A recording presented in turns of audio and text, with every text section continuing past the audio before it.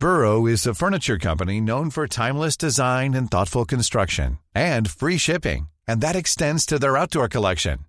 Their outdoor furniture is built to withstand the elements, featuring rust-proof stainless steel hardware, weather-ready teak, and quick-dry foam cushions.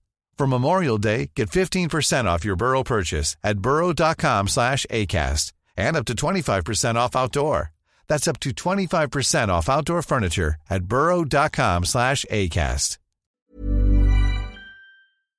Do you know a student getting ready to go to college? Or are you looking at going back to school yourself?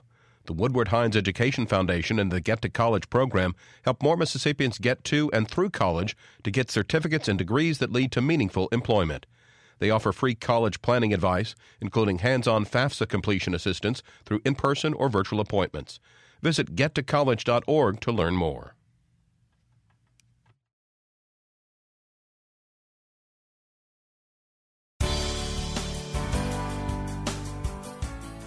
Good morning. It's 8:30 on Friday, February 9th. I'm Michael Guidry, and this is Mississippi Edition on MPB Think Radio. On today's show, the State Health Department is requesting an increase in funding so it can more effectively address community health issues. Then we hear from two reporters following how the U.S. Department of Justice is investigating police in Lexington. Plus, it's tax season. The IRS sharing how to spot fraud. This is Mississippi Edition on MPB Think Radio.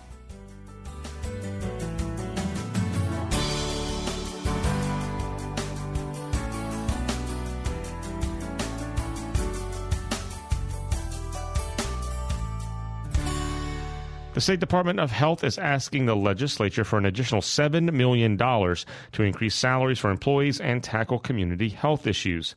Dr. Dan Edney is Mississippi's state health officer and presents the request to the Senate Appropriations Committee.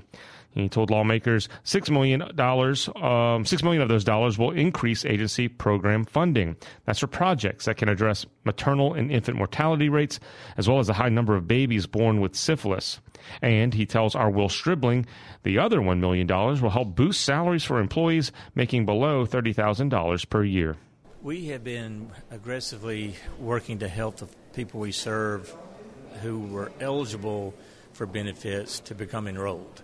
So we've been working to improve Medicaid enrollment for the folks we knew were eligible, at least to get family planning waiver active for them as we do their family planning work, trying to work with Marketplace as best we can, although that's much more difficult to enroll the folks we serve into Marketplace, and then just getting better at what we do in terms of billing and collections and generating the revenue properly. Yeah, one of the increased requests was $6 million for internal health department programs, and you said you want to use between $2 and $2.5 million of that to tackle infant and maternal death.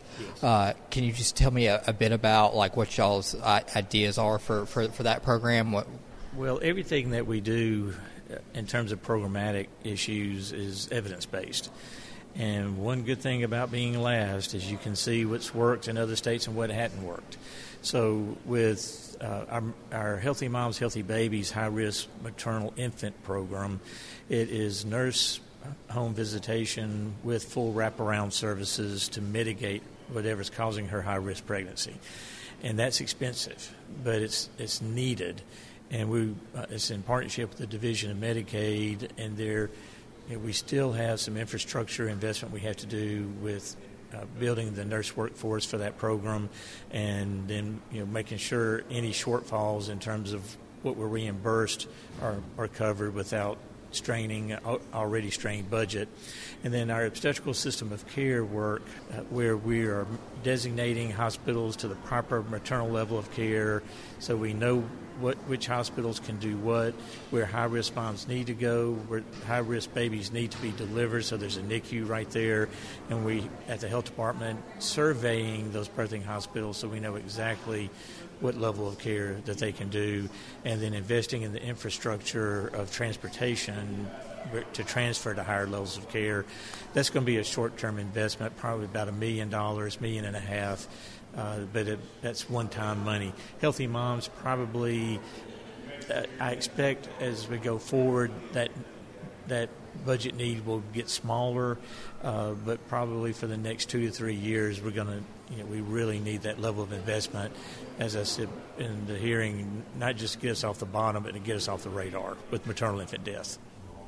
I know syphilis is another big priority for y'all. What does tackling that issue look like for y'all right now? What is the path to get it, to reining that back and under control? Yeah, first thing is to find it, which we're doing we score really high with testing, and then we drop way off for treatment. And so as we find women who are pregnant with syphilis and we treat her, then we immediately get her in Healthy Moms high-risk program with wraparound services so she doesn't get reinfected. And then our disease investigative specialists getting out into the community and finding those contacts and getting them treated so they don't reinfect her or other women. And that all costs money. We had anticipated federal funding, which was withdrawn the last 2 years. I'm having to make it up in other places. And this, part of the $6 million, which is a very small number, I think it's a very reasonable number, will help us really push the congenital syphilis crisis back under control like it should be. And, you also mentioned that within the next 4 or 5 years, I believe the county health departments could begin to close if you can't turn things around. Can you just lay out the problem for me and what the path to correcting that is? Yeah, the county health departments right now cost about $43 million a year to run, and I'm not happy with the outcome because too many of them are closed way too much. We don't have enough staff for all of them. So really focusing on getting all the health departments back open again with just the basics, getting overhead under control at all of them, improving how we generate revenue, which we started 17 months ago. So we're in better shape now with county health departments than we were 17 months ago, but I still have a good ways to go, and I have about 3 years to do it. This last year we generated over $1 million more revenue that goes right back into funding those county health departments. As I push overhead down with the business approach, that frees up more revenue to take care of folks. Our encounters are up. We're seeing more patients than we ever have in the history of the health department. A large number of them are uninsured, and we're working to squeeze that number down. And then we're just begging, our decision makers to close the rest of the gap that I can't close so that everyone in Mississippi has access to primary medical care. You mentioned a new pilot program at the end there. Yes. Can you break that down for me? We have one of our public health districts where we are looking at the new model of getting all the counties back open, but then concentrating our clinical services in a more strategic manner based on our workforce and the population centers for that district, and then using our transportation program at no cost to the patient to bring them to us instead of us trying to get out all over the place to them. It's just extremely expensive to do that and not very effective. And then using telehealth. So if I have all those county health departments open every day, then their access points for telehealth. They show up if they need a provider. I will get them to a provider any day of the week, and the folks can depend on those super clinics being open. They don't have to worry about them closing because of lack of staffing, which is plaguing us right now. The new model is what we do in the real world. It's the only thing I'm used to, and it works. But we're doing a demonstration project to work out the kinks because state government's different. Just have to see what works and what doesn't work. But the goal being sustainability for funding for community-based public health for everybody in Mississippi every day. You mentioned, the dwindling federal resources and then you ending the practice of, plugging holes in one area for money from a different area. You just talk a bit about this gargantuan project of getting your book straight and what that means for the department and the future of public health in the state. Yes, with the old model, we just took whatever federal dollars of the day and would try to just plug the holes. We've been living off COVID dollars for the last 3 years. They're about to deplete. That was short-term money, and it's about gone. And there's nothing coming downstream to replace it. And the old model doesn't work anymore. Even if we had plenty of funding, I'm totally dissatisfied with our outcomes. And so there's a better way to do it, a less expensive way to do it, far more cost-effective way to do it, and that's where we're pointed. And field services, providing those clinical services out all over the state. Maternal infant death is number one. Improving community-based public health is right behind it. Dr. Dan Edney is the state health officer of Mississippi. Coming up, the police department in a small town in Mississippi is being investigated by the Justice Department. This is Mississippi Edition on MPB Think Radio. Hi, Larry Morrissey with the Mississippi Arts Commission. Please join me and my colleagues for the Mississippi Arts Hour, where we have in-depth conversations with different creative Mississippians. That's the Mississippi Arts Hour, Sundays at 5 on Think Radio, or download it as a podcast.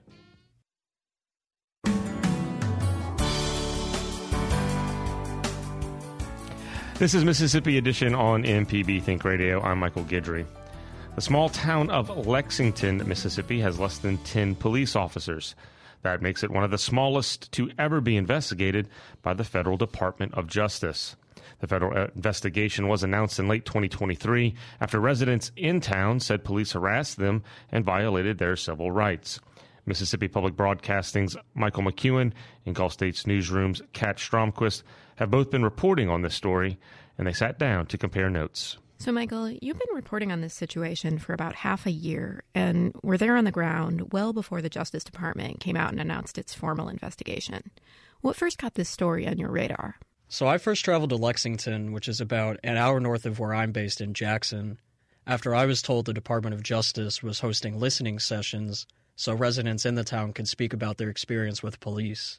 The meeting was being held at the Holmes County Courthouse, and when I arrived, the line was out the door and spilling into the parking lot. And then the DOJ asked members of the press to leave. They said they wanted residents to speak candidly about their experiences with police and were worried about possible retribution should any comments or names be published from the meeting. So I turned off my recorder and left the courtroom and propped a chair next to the entry doors and listened to about 45 minutes of residents testifying to their experience with a culture of violence, involving false arrests, sexual assaults, racially biased policing. So it was at that moment I realized this was something I just needed to continue to follow. So one thing that's really interesting about this wasn't the town's first brush with civil rights organizing. Yeah, so Lexington, like much of Mississippi, has a long history of civil rights organizing. A lot of people here talk about Hartman Turnbow. He was this farmer from just west of Lexington in a town called Mileston. Anyway, in the 1960s, he led this group of black residents to that courthouse in Lexington and attempted to register them to vote. They were attacked by a white mob, which included the local sheriff. But a lot of people in Holmes County still talk about them as in some way kickstarting the civil rights movement here. A lot of residents, or even community organizers I spoke with, said that they're the children or grandchildren of some of these same activists. And a number said things to me like, well, here we are again, fighting the same fight our parents or grandparents did. Speaking of civil rights cases, you talked to a few people involved in a current lawsuit, right? Yeah, so that's Peter Reeves, who's the plaintiff, and I talked to him and his mom, Sherry Reeves. Peter's part in the lawsuit is related to a stop at a roadblock that he says went kind of haywire. So the details of that are a little bit too complicated for me to explain here, but I did want to share a little bit from Peter's mom, Sherry, as she's remembering that night. She's talking about the moment that another one of her kids comes to get her and tells her that Peter is getting arrested.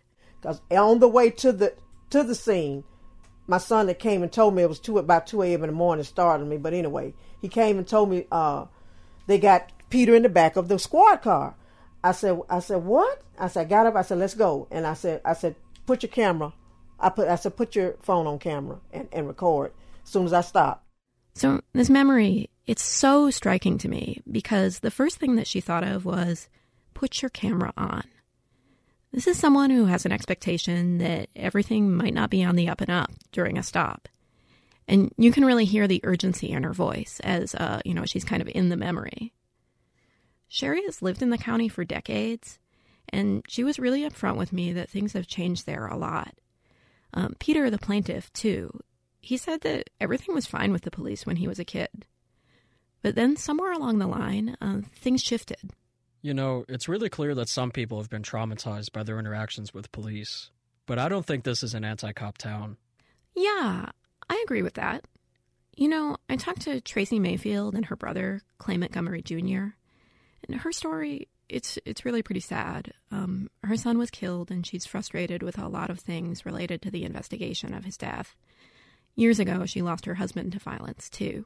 I wanted to play a little bit of our conversation on that. Look how many unsolved murders we have. Yes. Yeah, if you pour that up. Just within the past 3 years, it's been shooting after shooting. What do you think is driving that? Because they know they can get away with it pretty much. They can get away with it. Ain't nothing being solved. It's really... I think they in over their head now because there's so many. You'll never catch up now. Both Tracy and Clay say they'd like to see more from the police. They describe this strange environment where it feels like everybody knows who was involved in some of the most serious crimes, but no one's being held responsible. So bringing it back to the Justice Department hanging around in a lot of lawsuits filed, what's likely to happen with this? Michael, as I think you pointed out in one of your stories, the Justice Department says this is one of the smallest towns that it is investigated. But they say it's more representative of police departments in the country. Like half the country's law enforcement agencies are small like this. Years ago, a similar investigation led to the New Orleans Police Department entering into a consent decree with the DOJ. Basically, that means that department has federal oversight now. But it's not really clear what exactly will happen in Lexington. We do know that if the Justice Department finds any violations, they'll release a report. As for the civil rights cases, I don't really know what might happen. That kind of case can take a long time to resolve. That was Mississippi Public Broadcasting's Michael McEwen talking with the Gulf States Newsroom's Kat Stromquist about the reporting on policing in Lexington, Mississippi. The Gulf States Newsroom is a partnership between Mississippi Public Broadcasting and public radio stations in Alabama and Louisiana. Coming up, the IRS is cautioning filers about a number of scams during tax season. This is Mississippi Edition on MPB Think Radio. For Moments in Black History, we salute Al Hibbler. Born in Tyro, Mississippi in 1915 and blind from birth, Al Hibbler achieved national prominence with the Duke Ellington Orchestra in the mid-1940s before selling millions of copies of his recording of Unchained Melody. Al Hibbler, who was involved in the civil rights movement in the 1960s, has a star on the Hollywood Walk of Fame. This has been an MPB Moment in Black History. From pre-K to high school, Mississippi Public Broadcasting's Education Department enriches student learning. Learn more at mpbonline.org.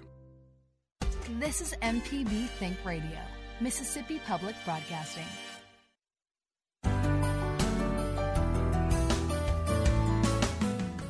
This is Mississippi Edition on MPB Think Radio. I'm Michael Guidry. The Internal Revenue Service, known commonly as the IRS, is warning Mississippians about the growing number of scams at play during tax filing season. Some financial advisors may claim to help get higher tax return rates or may charge customers by unethical means.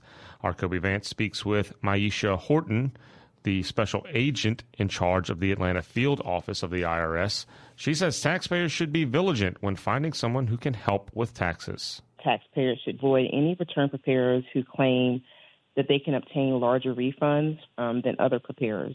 That's generally an indication that there may be some fraud that's prevalent. Taxpayers should also avoid preparers who base their fee on a percentage of the amount of the refund. And we want them to use a reputable tax professional that signs and enters a preparer tax identification number, also known as a PTIN, and provides the taxpayer with a copy for their own records. The return preparer should review the return with the taxpayer, and the taxpayer should never sign a blank tax form. And we want to remind taxpayers that in the event that they are willfully involved in tax evasion or a tax crime, that is a felony that's punishable up to 5 years of imprisonment and a $250,000 fine. What is the concern when it comes to people who claim they can get more out of a tax return, or if they are charging by percentage? Well, the concern is that the return preparer is really pushing for the larger refund versus the accuracy of the return. And so anytime you have a return preparer that is trying to drive clientele based on the amount or trying to promise a refund amount, that is an indication of fraud. Taxpayers should be looking for return preparers that are asking them for complete and accurate information. Again, they should be reviewing the return with the taxpayer to show them how they arrived at that refund amount. And there should be an open dialogue back and forth to make sure that that tax preparer is preparing that return as accurate as possible. There is no guaranteed amount. If there's a return preparer that's saying, I can guarantee you a certain amount of a refund, that should be kind of an indicator. Now, where would you see the difference between somebody estimating how much somebody might get back versus the person that might be nefariously trying to guarantee how much somebody would get? Generally, when a return preparer is estimating, it's based on information that is provided by the taxpayer, and they can potentially maybe estimate, versus you may see a sign that's saying we guarantee a certain amount without any information being provided. Okay, so it's the difference between before and after the conversations about filling out the tax returns. Generally, yes. Now, you mentioned something earlier, the P10. Can you explain a little bit about why filers should be looking out for that? The P10, that is just a number that a return preparer has that authorizes them to be able to file or prepare the return on behalf of the taxpayer. And sometimes the taxpayer may not be aware of it, but it is a question that they can ask to the return preparer. Like I said, reputable tax professionals do enter a P10 number on the return, and then they can provide a copy of that return to the taxpayer. And that's something that a taxpayer should be asking for at the conclusion, is a copy of their tax return for their own records. How prevalent are these type of scams? That if you've seen an increase in those in recent years? Tax refund schemes are quite prevalent. I want to say in the last year, in 2023, the IRS was able to identify over $37.1 billion in tax fraud and other financial crimes. So it is a prevalent thing that we do see. Is it more online or in person, from what y'all have been able to notice? It's actually a bit of both. If somebody's trying to find a reputable place to file their taxes, what are some things that they should look out for? I know you mentioned the guarantees and the percentages. Is there any other red flags or green flags that you would look out for? Green flags, I would say, is, again, you're sitting down and you're meeting with the return preparer. They're asking you questions. They're asking for documentation. They are reviewing the return with the taxpayer for accuracy, making sure that everything that is entered, the taxpayer is fully aware of everything that's input on that tax return. They're going over the fee amount and making sure that something is agreed. They're not asking the taxpayer to sign a blank form and the information is filled out later. So it is an open dialogue that is back and forth. And again, they are openly and willing to share a copy of that tax return with the taxpayer. If the taxpayer is going to a return preparer and the only thing they provided was their identifying information, they never reviewed the tax return with the return preparer. They were never asked any questions. They only signed a blank document. They don't have a copy of the return. The only thing that they know is that they were getting this refund amount that was going to be deposited into their account. Those are things that they should look for as potential red flag indicators. If someone does go to someone to get their taxes filed and that person has nefarious purposes, who would be held liable in that situation? Would it fall on the responsibility of the taxpayer to be prudent and making sure that they find a proper tax filer, or is there criminal fault on the filer's part? It could be both. If the taxpayer is a willing participant in which they willingly go to a known nefarious return preparer with the purpose of obtaining a fraudulent refund, and yes, they could be held responsible as well, right along with that return preparer. We do not go after individuals in which things are kind of done in error. We go for those that willingly commit tax fraud or willingly assist others in committing tax fraud. Maisha Horton is the special agent in charge at the Atlanta field office of the IRS. This has been Mississippi Edition on MPB Think Radio. Stick around for a full morning of Mississippi programming. And tonight, MPB News will air our 2024 season premiere of our weekly news analysis show At Issue. For the return of our award-winning series, we're speaking with lawmakers, explaining the bills passing through the Capitol, and breaking these issues down with our experts, Republican Austin Barber and Democrat Brandon Jones. That's tonight at 6:30 on MPB Think Radio. And if you missed the show, you can find it online, wherever you get your podcasts, or on YouTube. I'm Michael Guidry. Join us again Monday morning at 8:30 for the next Mississippi edition on MPB Think Radio. Have a great weekend.